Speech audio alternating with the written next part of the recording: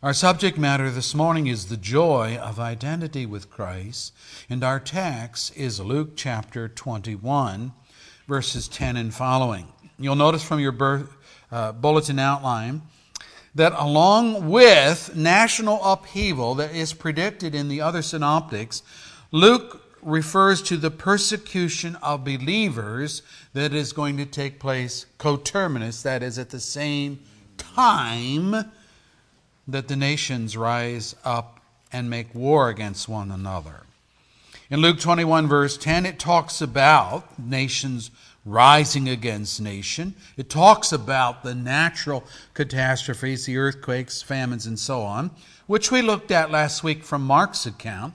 But then Luke tells us, verse 12 of our text, but before all this, they will lay hands on you and persecute you.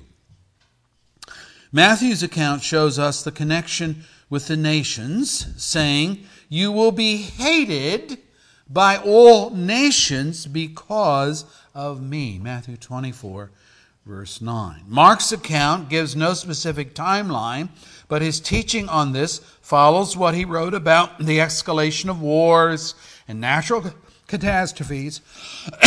So we could say it this way, that his account is in harmony with Luke's account and with Matthew's account. Now, as we take all of this into consideration, the trouble seems to arise from the nations, from the world, refusing to abide the presence and testimony of God's people giving forth the gospel and living out the gospel of Jesus Christ. That's the problem. In other words, our day is a macrocosm of what occurred with Jesus' ministry in Palestine in the days of his earthly sojourn, and with his apostles in their missionary outreach after Jesus' ascension. Neither Jesus nor his disciples had an easy go of it as they taught the gospel to the pagan and idolaters of their day. Nor was Jesus' teaching well received by the religious elite of the Jewish faith. I mean, he did not fit in with their vision of a political Messiah who would overthrow Rome and emancipate them from Roman rule. They wanted a Messiah who could raise an army of warriors with swords and shields and chariots. Not a Messiah with the spiritual sword of God's word that brought conviction and wounds to the conscience for sin. And certainly not shields against the damning lusts of the flesh. And chariots, they wanted chariots like that of horse-drawn chariots, battle armaments and those things, but not a chariot like we read concerning Elijah, Elijah and his successor Elisha, as they were walking along, talking together, suddenly a chariot of fire and horses of fire appeared and separated the two of them, and Elijah went up to heaven in a whirlwind. 2 Kings 2, verse 11. And Elijah's successor, picked up Elijah's cloak and resumed the ministry that fell to his shoulders that day from his predecessor. Well, Israel wasn't looking for any of those spiritual aspects, you see, of a Messiah. Spiritual sword, spiritual shields, spiritual chariot. No. Give us something to sink our teeth into. And so when Jesus came on the scene and preached the gospel, when he preached to love one another, when he dealt with the things of sin in the human heart, they said, get out of here. We don't want to hear you. You can't possibly be the Messiah that was predicted in our scriptures of the Old Testament. And so persecution arose not only from the world, with regard to the people of God, but with regard also from the Jewish community, from the Christian community, we might say. This persecution that I'm talking about should not surprise any of us, but it often does. I mean, we are flabbergasted to think that God's people, the church, the body of Christ, suffers persecution. We shouldn't be flabbergasted. Jesus predicted, if the world hates you, and it's not a question of is it going to happen or any of that. If the world hates you, and it's gonna, that's the idea. Keep in mind that it hated me first. What do you expect? He's saying. If you belong to the world, it would love you as its own. As it is, you do not belong to the world. I have chosen you out of the world. We were talking about that in the adult class this morning.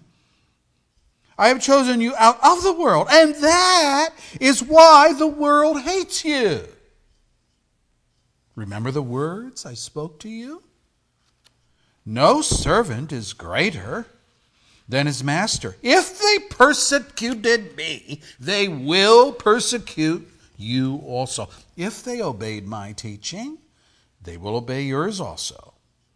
They will treat you this way because of my name, for they do not know the one who sent me. John 15, verse 18 through 21.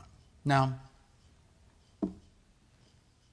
the church should not be surprised by persecution. I mean, if we only had that verse, this little section of verses, if we only had that from John 15, shouldn't that be enough to put up our antennas and alert us to the fact that, things aren't going to go real well? And this chapter, John 15, is part of the teaching, John 14, 15, and 16. Those 3 chapters given to Jesus' disciples the night of his betrayal and arrest, in which he was incarcerated and then tried before Pontius Pilate.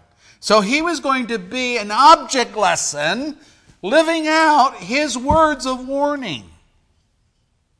We could say these were his parting instructions to his disciples before he was crucified. And that makes these words very sobering. It's kind of, here's my last will and testament. You better listen up. I'm telling it like it is. And then as the events unfolded that night, the disciples got a first-hand look of the hatred of the world that's going to come upon them.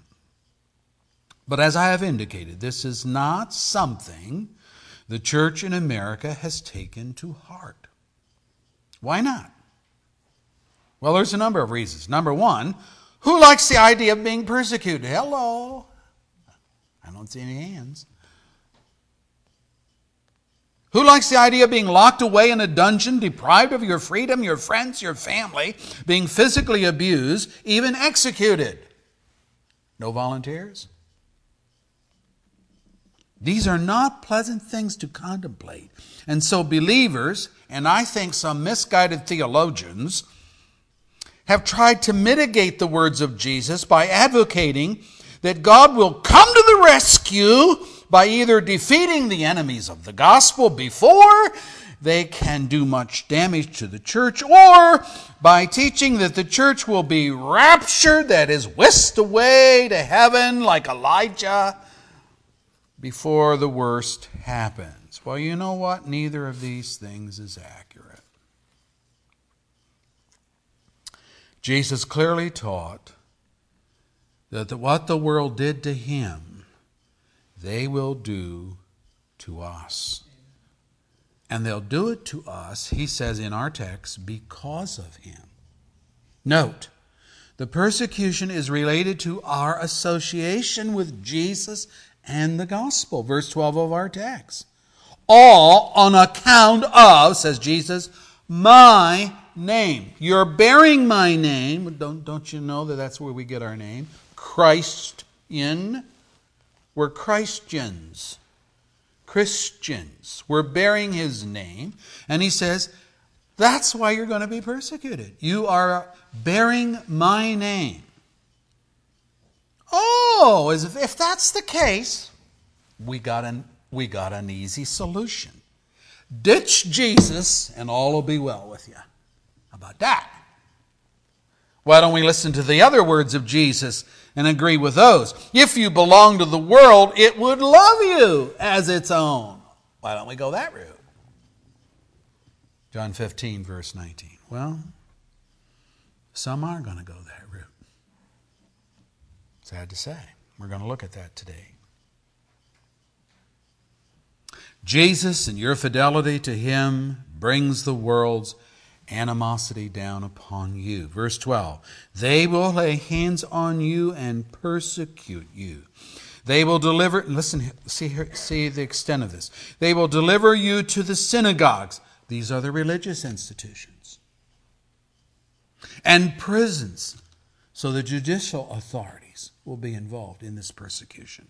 You will be brought before kings and governors. So the political authorities will be brought to bear in these persecutions. And all on account of my name. The intimidation then is that all will go well with you if you renounce your faith in Christ. During the persecution of the Middle Ages, the believers were given the option to save themselves by recanting their faith. All you got to do, say, I renounce Christ. You can live. We won't do anything to you. David French, writing for the National Review in the January 22nd issue of this year, writes this. Back in December, I posted about an American pastor, Saeed Abedani, imprisoned and abused in Iran. The Revolutionary Guard seized him and held him in one of Iran's most notorious prisons, accusing him of unspecified national security crimes before becoming an American citizen. He's an American citizen. Before becoming an American citizen, Pastor Saeed converted from Islam to Christianity and had participated in Tehran's very small house church movement. Ordered to stop his work with the house church movement, he moved to Idaho. But he continued humanitarian work in Iran, most recently by raising money to build an orphanage. Last September, Iran authorities raided his family home, ransacked it, confiscated all of his religious materials. They carted Pastor Saeed off to jail, beat him there, held him for months without charges, denied his bail, and confiscated every dollar he had raised to build the orphanage.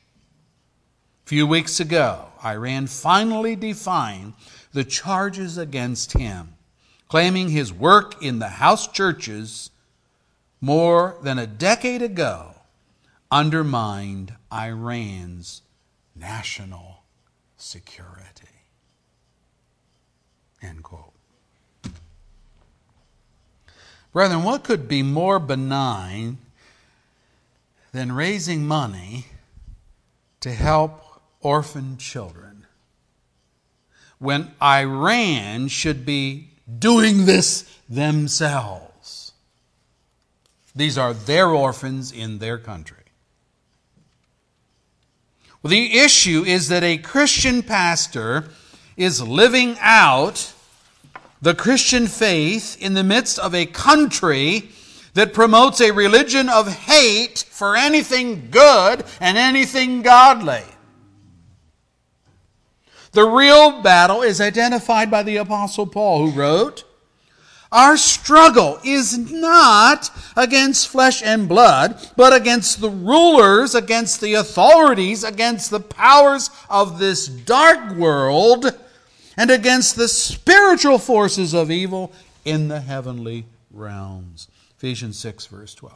He's saying the people, the things we're really fighting are not flesh and blood. They're not, the National Guard of the Iranian people. The real battle is we're fighting Satan and his demons. And he says to the Ephesians in chapter 2, in which you used to live when you followed the ways of this world and of the ruler of the kingdom of the air, the Spirit who is now at work in those who are disobedient. Ephesians 2, verse 2. Satan's been around a long time. And he's in these countries. Satan dislikes any competition, and Islam tolerates no competition. Everywhere in the Muslim world, Christians are being persecuted. And that world is in our own backyard. Now, just this week on the internet, a letter got sneaked out of Evin Prison in Iran, a letter written by Saeed. And here's what he writes.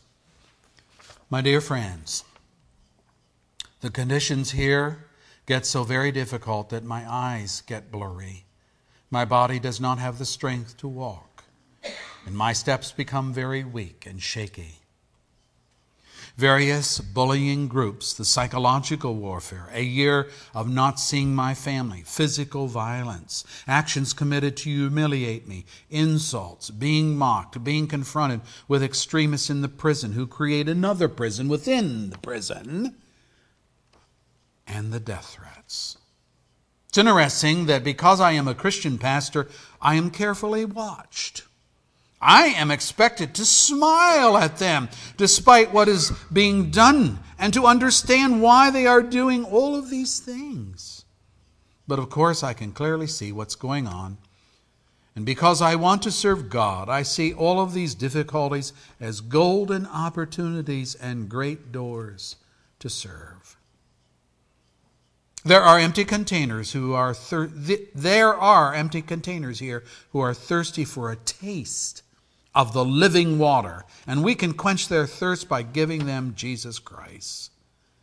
Maybe you are also in such situations, so pray and seek God that He would use you and direct you in the pressures and difficulties of your life. It always amazes me that these guys who are in the most horrendous of situations, they write letters out, and what are they trying to do? They're trying to encourage you, the reader, in your faith. It's a tremendous, tremendous grace. He says, I love Him, speaking of Christ. He is gracious, merciful, and righteous to me. I now know that I have not been forgotten and that we are together in this path. God gives me grace. This is my message for the church. Stay strong for His glory. He will come back soon. Be with God and give your best effort for His kingdom. Pastor Saeed, servant of Jesus Christ, in His chains. Just this week. This guy's in the news. The world persecutes. He is being persecuted because of his association with Jesus Christ. Now, secondly, what is the cause for the persecution of Christians? I'm going to give it to you from Matthew 24 and verse 12, which reads, because of the increase of wickedness, the love of most will grow cold. How cold is cold? Verse 16 of our text. You will be betrayed even by parents, brothers, relatives, and friends, and they will put some of you to death. All men will hate you because of me. Mark's account says, brother will betray brother to death, and the father his child. Children will rebel against their parents and have them put to death. All men will hate you because of me, but he who stands firm to the end will be saved. Mark 13, verse 12 and 13. The prophet Micah issued this warning. Listen to him. He says, the godly have been swept from the land. Not one upright man remains. All men lie in wait to shed blood. Each hunts his brother with a net. Both hands are skilled in doing evil. The ruler demands gifts. The judge accepts bribes. The powerful dictate what they desire. They all conspire together. The best of them is like a briar. The most upright is worse than a thorn hedge. The day of your watchman has come. The day God visits you. Now is the time of their confusion. Do not trust a neighbor. Put no confidence in a friend, even with her who lies in your embrace. Be careful of your words. For a son dishonors his father. A daughter rises up against her mother. A daughter-in-law against her mother-in-law.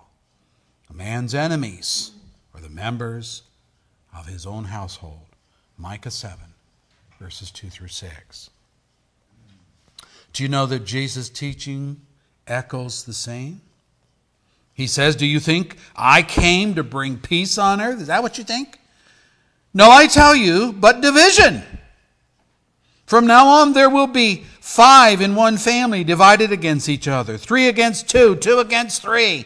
They will be divided. Father against son, son against father, mother against daughter, daughter against mother, mother-in-law against daughter-in-law, daughter-in-law against mother-in-law. And he said to the crowd, when you see a cloud rising in the west, immediately you say, it's going to rain. And it does. And when the south wind blows, you say, it's going to be hot. And it is. Hypocrites! You know how to interpret the appearance of the earth and the sky. How is it that you don't know how to interpret this present time? Why don't you judge for yourselves what's right? Luke 12, 51 through 57. See what he's saying? You're pretty good. You're experts at reading the weather. But you can't read the signs of the time. You don't know you're in trouble. But you are. The love of most will grow cold. And again I ask the question, how cold is cold? Well, cold enough where filial ties, parent-child, brother-sister, and marital ties, the man or woman with whom you share a bed, becomes the one who turns you into the authorities because of your faith. This will not be a minor issue. Jesus says the love of most will grow cold. Your blood ties will not preserve you. Your marital ties will not preserve you. And now you know why. Jesus taught, do not suppose that I have come to bring peace on the earth. I did not come to bring peace, but a sword. For I have come to turn a man against his father, and a daughter against her mother, and a daughter-in-law against her mother-in-law. A man's enemies will be the members of his own household. So he's quoting Micah here. But then he adds this. Anyone who loves his father or mother more than me is not worthy of me. Anyone who loves his son or daughter more than me is not worthy of me. And anyone who does not take his cross and follow me is not worthy of me. Matthew 10, verse 34 through 38. See, it's bad enough that these things are coming, and that they're coming because of a coldness that develops even in our filial ties. That's bad enough. But then he says, if you oscillate in that direction, if you capitulate, if you give in on your fidelity to me for the sake of family, then you haven't taken up your cross. You haven't followed me. Elsewhere, Jesus taught that there is room for only one supreme love in our life. And he said it this way: love the Lord your God with all your heart, with all your soul, with all your mind, and with all your strength. Mark 12, verse 30. And then the second commandment, he says, is like that. Love your neighbor as yourself. So even when the neighbor is your family, see? That's second. They come second to God. So the cause of the persecution is an increased wickedness, resulting in the love of most growing cold. Some of you have already experienced this. I know you have. The day you committed to Christ is the day your family almost painted a swastika on you. You're anathema to them. They might be cordial, they might talk to you and so on, but they don't like you anymore. And they have forbidden you from talking about religious things because they think you're a wacko.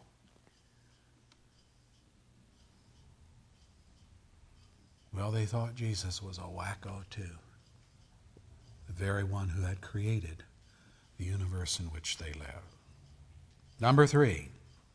This is a shocker. The surprising participants of the persecution. Matthew 24, verse 10. At that time, many will turn away from the faith. Did I read that right? At that time, many will turn away from the faith and will betray and hate each other. And many false prophets will appear and deceive many people. Matthew 24, verse 10 and 11. These verses warn us that the enemy to come is not simply our filial family members who share our bloodline, but our spiritual family members who allegedly share our faith. Our minds go to Judas. In every way, he played the role of a disciple. Every way. If you think Judas stood out as some antichrist person among the disciples, so that when Jesus talked about a traitor among them, they said, oh yeah, we know who that is. That's that Judas guy. If you think that, you are sadly mistaken. He played the role of a disciple while he was among the 12. He was among the disciples that Jesus sent out in Matthew 10, 2 by 2, on their first preaching assignment to declare the kingdom of God is near. You mean Judas was out preaching away, the kingdom of God is near? Yeah. He was out there doing it. Oh, it gets worse. Heal the sick, raise the dead, cleanse those who have leprosy, drive out demons. Freely you have received, freely give. Was Judas out there doing those kind of things? Yeah. So, wait a minute. Well, didn't Jesus warn in Matthew 7 of those people that could say, Lord, Lord, have we not prophesied, preached in your name, and in your name cast out demons, and in your name have done many miraculous signs? Surely we're part of your family, right? We could do all these wonderful things. And he says to them, depart from me, you workers of iniquity. Judas was by Jesus' side to witness his miracles. He was by Jesus' side to hear his teaching. For 3 years, he was in the group. He was entrusted with the purse of the group as their treasurer, but even so, he used to help himself now and again to the money, thereby indicating where his real love was. In time, Judas contacted the religious authorities. This is an amazing thing. They didn't contact him. Read the scriptures. He contacted them. He contacted the religious authorities of the day, whom he knew were looking for some way to accuse Jesus and arrest him and execute him.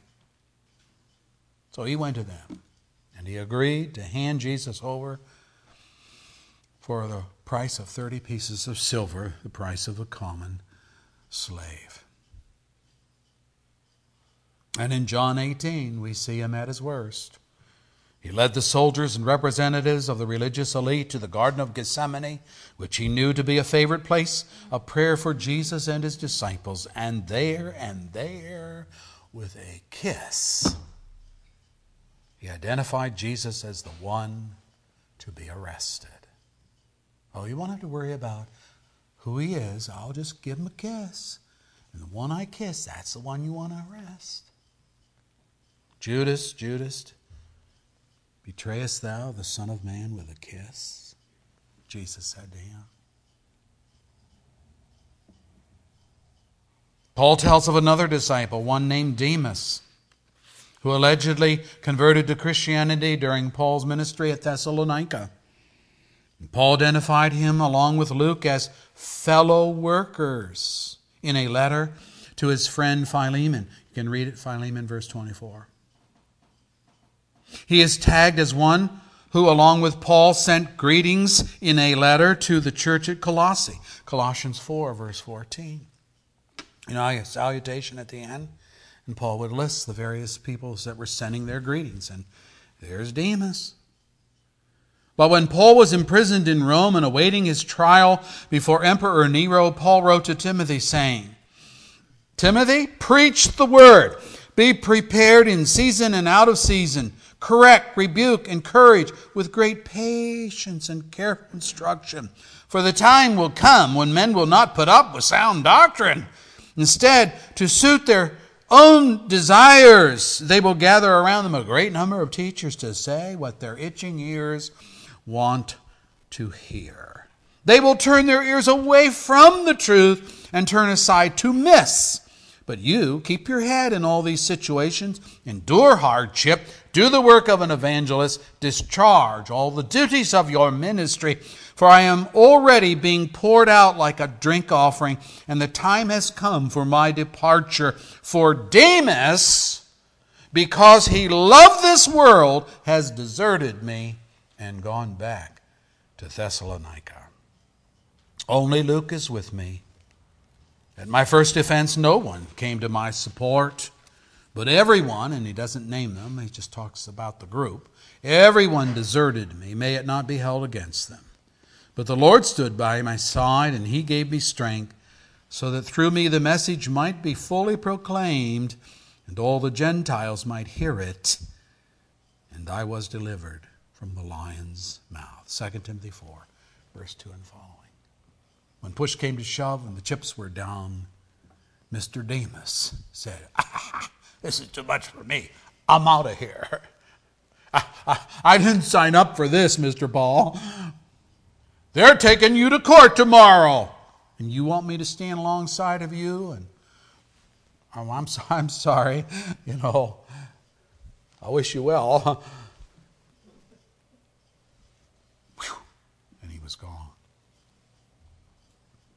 Such apostasies from the faith have occurred historically again and again and again for various reasons. Sometimes it's money, as in the case of Judas. Sometimes it's a love of the sin life of the world, and people want to go back to that. That was Demas. But mostly I believe it's for fear of the reprisals from the authorities for being a Christian. It's Saeed Abidani all over again. We'll persecute you. We'll hurt you for your faith. And before Saeed, it was Pastor Yusuf Nardakhani, who was sentenced to death in Iran, but he was released because of international pressure. There were so many letters that came into Iran. They couldn't touch that guy. But he was on death row. You want to be a Christian? You know one of the things they're doing with Saeed? They're jabbing nails and stuff in his hands. You want to be a Christian? Take that. Want to be part of the crucified one? We'll help you. They did the same thing to the Baptists who believed in immersion and taught immersion. And our forefathers were taken out in boats in the Danube River, their hands tied behind their back, You want to be a Baptist? We'll baptize you. And they drowned them in the Danube River. We don't know, brethren, what our brethren have gone through. And you're going to sit here today in the 21st century and we're going to say, oh, it's going to be different for us. God's going to come in and rescue us. We're not going to have to go through any of this. I wish it were so, but it is just wishful thinking on my part. But I am happy to report that such intimidation tactics do not work on genuine believers. Let me read it for you from the writer of Hebrews. He says to his audience, remember those earlier days after you had received the light when you stood your ground in a great contest in the face of suffering. Sometimes you were publicly exposed to insult and persecution. At other times, you stood side by side along with those who were so treated. They weren't Demas, see? They didn't leave. They stood right there alongside of the guy that was being indicted.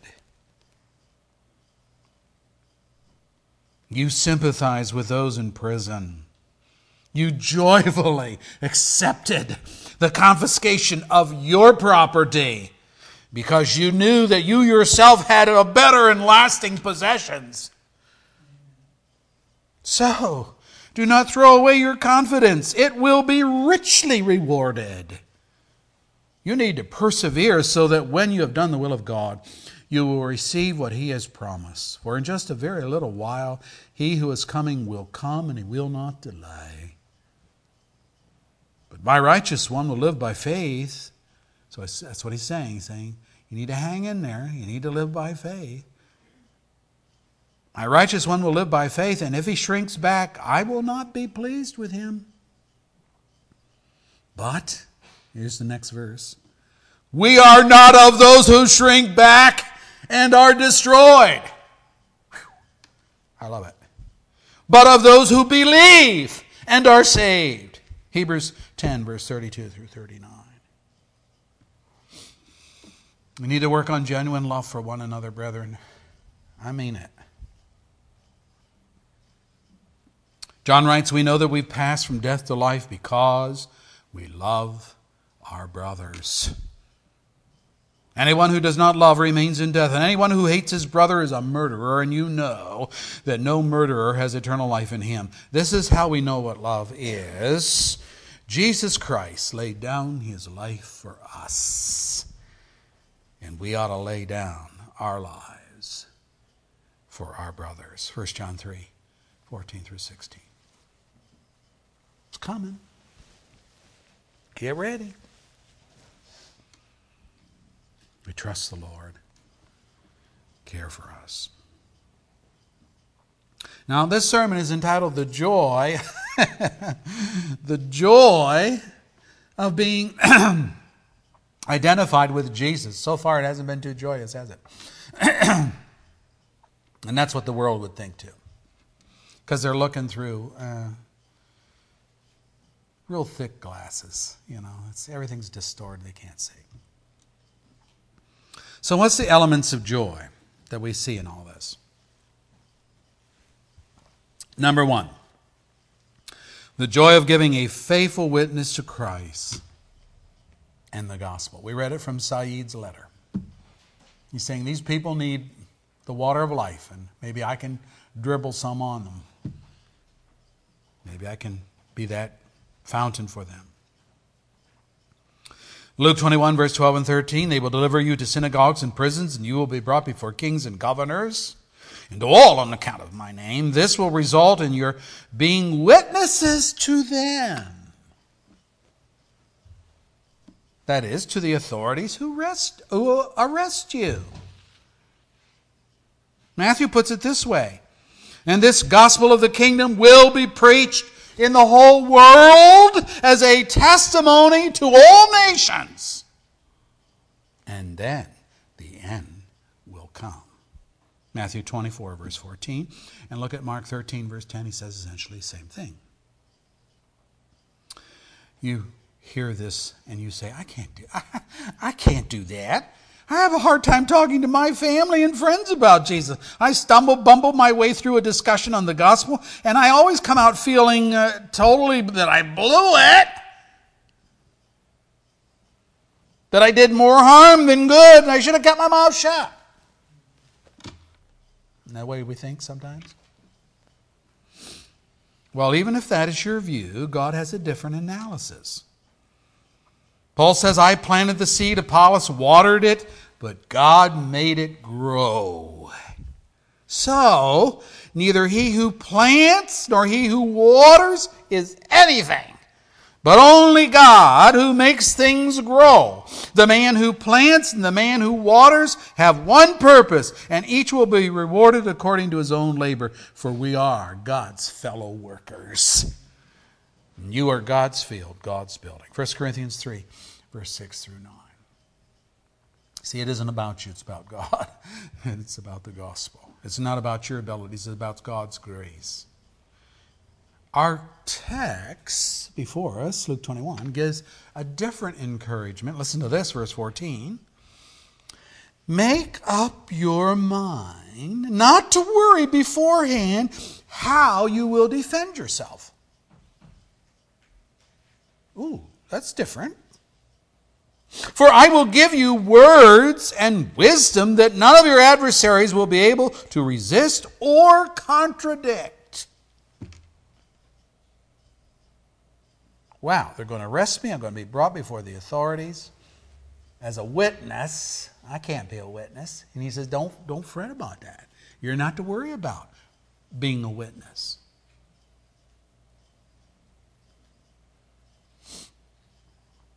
God's going to give you the words you need to say. And Jesus is saying they're going to be so profound. And that reminds me of Jesus' teaching, doesn't it? So profound that the authorities and so on will not be able to refute you or contradict you. We have this promise. It is written, I will destroy the wisdom of the wise, the intelligence of the intelligent I will frustrate. Where is the wise man? Where is the scholar? Where is the philosopher of this age? Has not God made foolish the wisdom of this world? For since in the wisdom of God, the world through its wisdom did not come to know him, God was pleased through the foolishness of what was preached to save those who believe. Jews demand miraculous signs. Greeks look for wisdom, but we preach Christ crucified. It's a stumbling block to the Jews, it's foolishness to the Gentiles, but to those whom God has called, both Jews and Greeks, Christ is the power of God. He's the wisdom of God. For the foolishness of God is wiser than man's wisdom, and the weakness of God is stronger than man's strength. 1 Corinthians 1, verse 19 through 25. Don't fret when you're hauled before the authorities. God is out to belittle them, to reduce them. And he'll give you a wisdom that they cannot refute. Number 2, there's the joy of suffering the same treatment as our Lord. Did they not arrest Jesus? Did they not haul him before the Sanhedrin, the Jewish council? And after that initial interrogation, was he not transferred to the Praetorian Guard that was housed in Jerusalem? Did he not have his day in court before Pontius Pilate, with whom he had great opportunity to tell him of his true identity, that his kingdom was not of this world, but every bit as real as anything Rome had as real, that Pilate would have no power over him unless God the Father had given him power over him, and that he, Jesus, was the truth, the very truth that Pilate was looking for. Tremendous testimony of our Lord before the authorities when they arrested him. Paul put it this way, he says, I want to know Christ. I want to know Christ and the power of his resurrection and the fellowship of sharing in his sufferings. I want to know that. Becoming like him in his death. Philippians 3, verse 10. Peter words it this way: but rejoice that you participate in the sufferings of Christ, so that you may be overjoyed when his glory is revealed. If you are insulted because of the name of Christ, you're blessed, for the Spirit of glory and of God rests on you. Well, that's one of the ways you know it. See? If you're insulted because of the name of Christ, you're blessed, for the Spirit of glory and of God rests on you. If you suffer as a Christian, don't be ashamed, but praise God that you bear that name. For it's time for judgment to begin with the family of God. And if it begins with us, what will the outcome be for those who do not obey the gospel of God?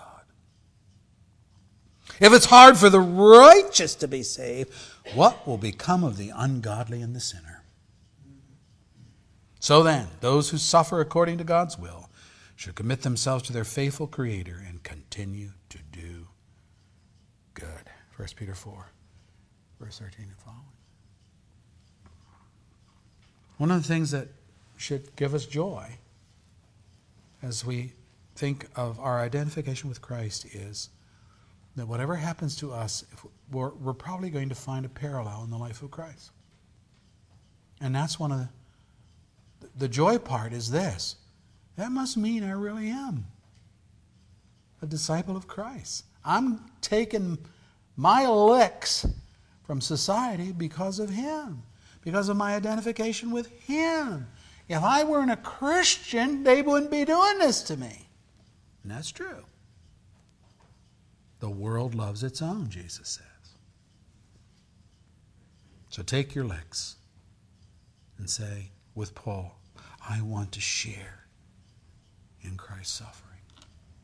Because there's a glory coming too that you're going to share in. And that's my last point. There's the joy of life eternal. Look at our text, verse 19. By standing firm, you will gain life.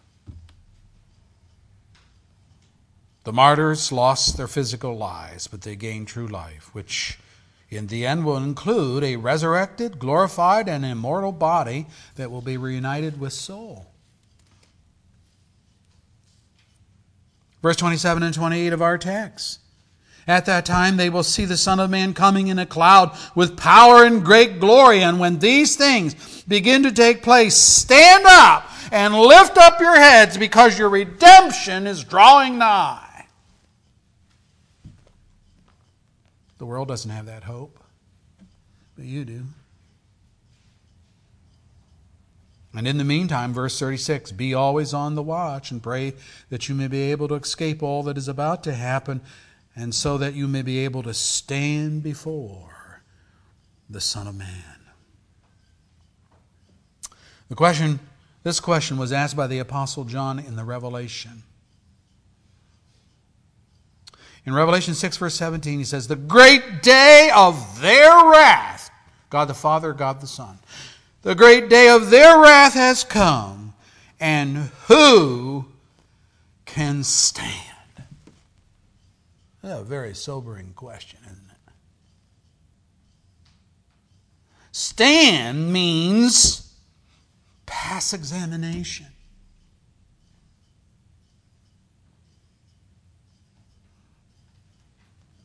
As to appearance, Paul says, we will all stand before God's judgment seat. Romans 14, verse 10. That is a given.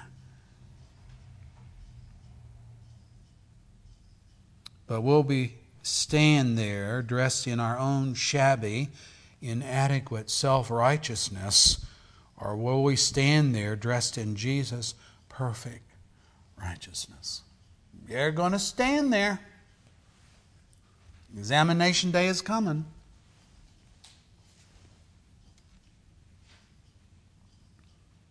Of God's salvation, Paul wrote, He chose the lowly things of this world and the despised things and the things that are not, to nullify the things that are, so that no one may boast before Him. It is because of Him that you are in Christ Jesus. God did that. You didn't do that. God did that. It is because of him that you are in Christ Jesus, who has become for us from God wisdom. That is, he has become our I'm reading Scripture, our righteousness, our holiness, our redemption. Christ is that for us. Therefore, as it is written, let him who boasts, boast in the Lord. 1 Corinthians 1, 28 through 31. If you're dressed in the righteousness of Christ, Judgment Day is not scary. Elsewhere, Paul says we are not appointed to wrath. Wrath isn't part of our ledger page. Christ took the wrath for us. We're not appointed for judgment.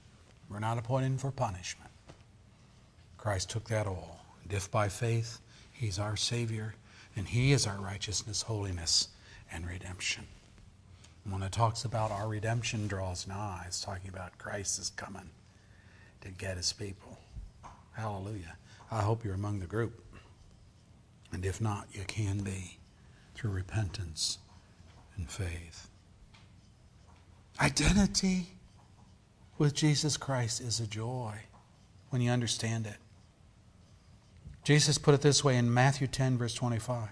It is enough.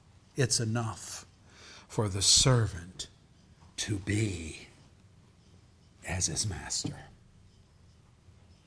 So though he does say to us, whatever they did to me, they're going to do for you, he's also saying, that's okay. That's enough. If you're like me, you hang in there, and you will hang in there by God's grace. We are not of those who shrink back, but of those who believe and are saved.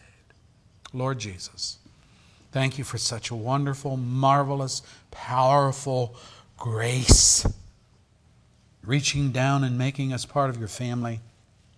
And that has all these wonderful implications. If we're part of your family, no one can take us out of your family. We're not to fear those that kill the body, but that one who can kill both body and soul in hell. For any unbeliever here this morning, the thing to fear is not the persecutors of this life. The person to fear is God Almighty, who can cast both body and soul in hell. And how we need a Savior, how you may need this Savior this morning. Why do you fight such love? You that are unsaved this morning, why do you fight that? Lord, help them to see. Jesus' word says, greater love has no man than this, than one laid down his life for his friends. You are my friends if you obey what I've commanded. Lord, make friends out of your enemies here today. Out there in broadcast land, make friends of your enemies. Grant the Holy Spirit to change hearts and grant faith and to renounce sin. Where the judgment of the Lord is coming, it's coming. And it will pale anything that man can do to us. Thank you that you have been willing to have us identify with you. Amen.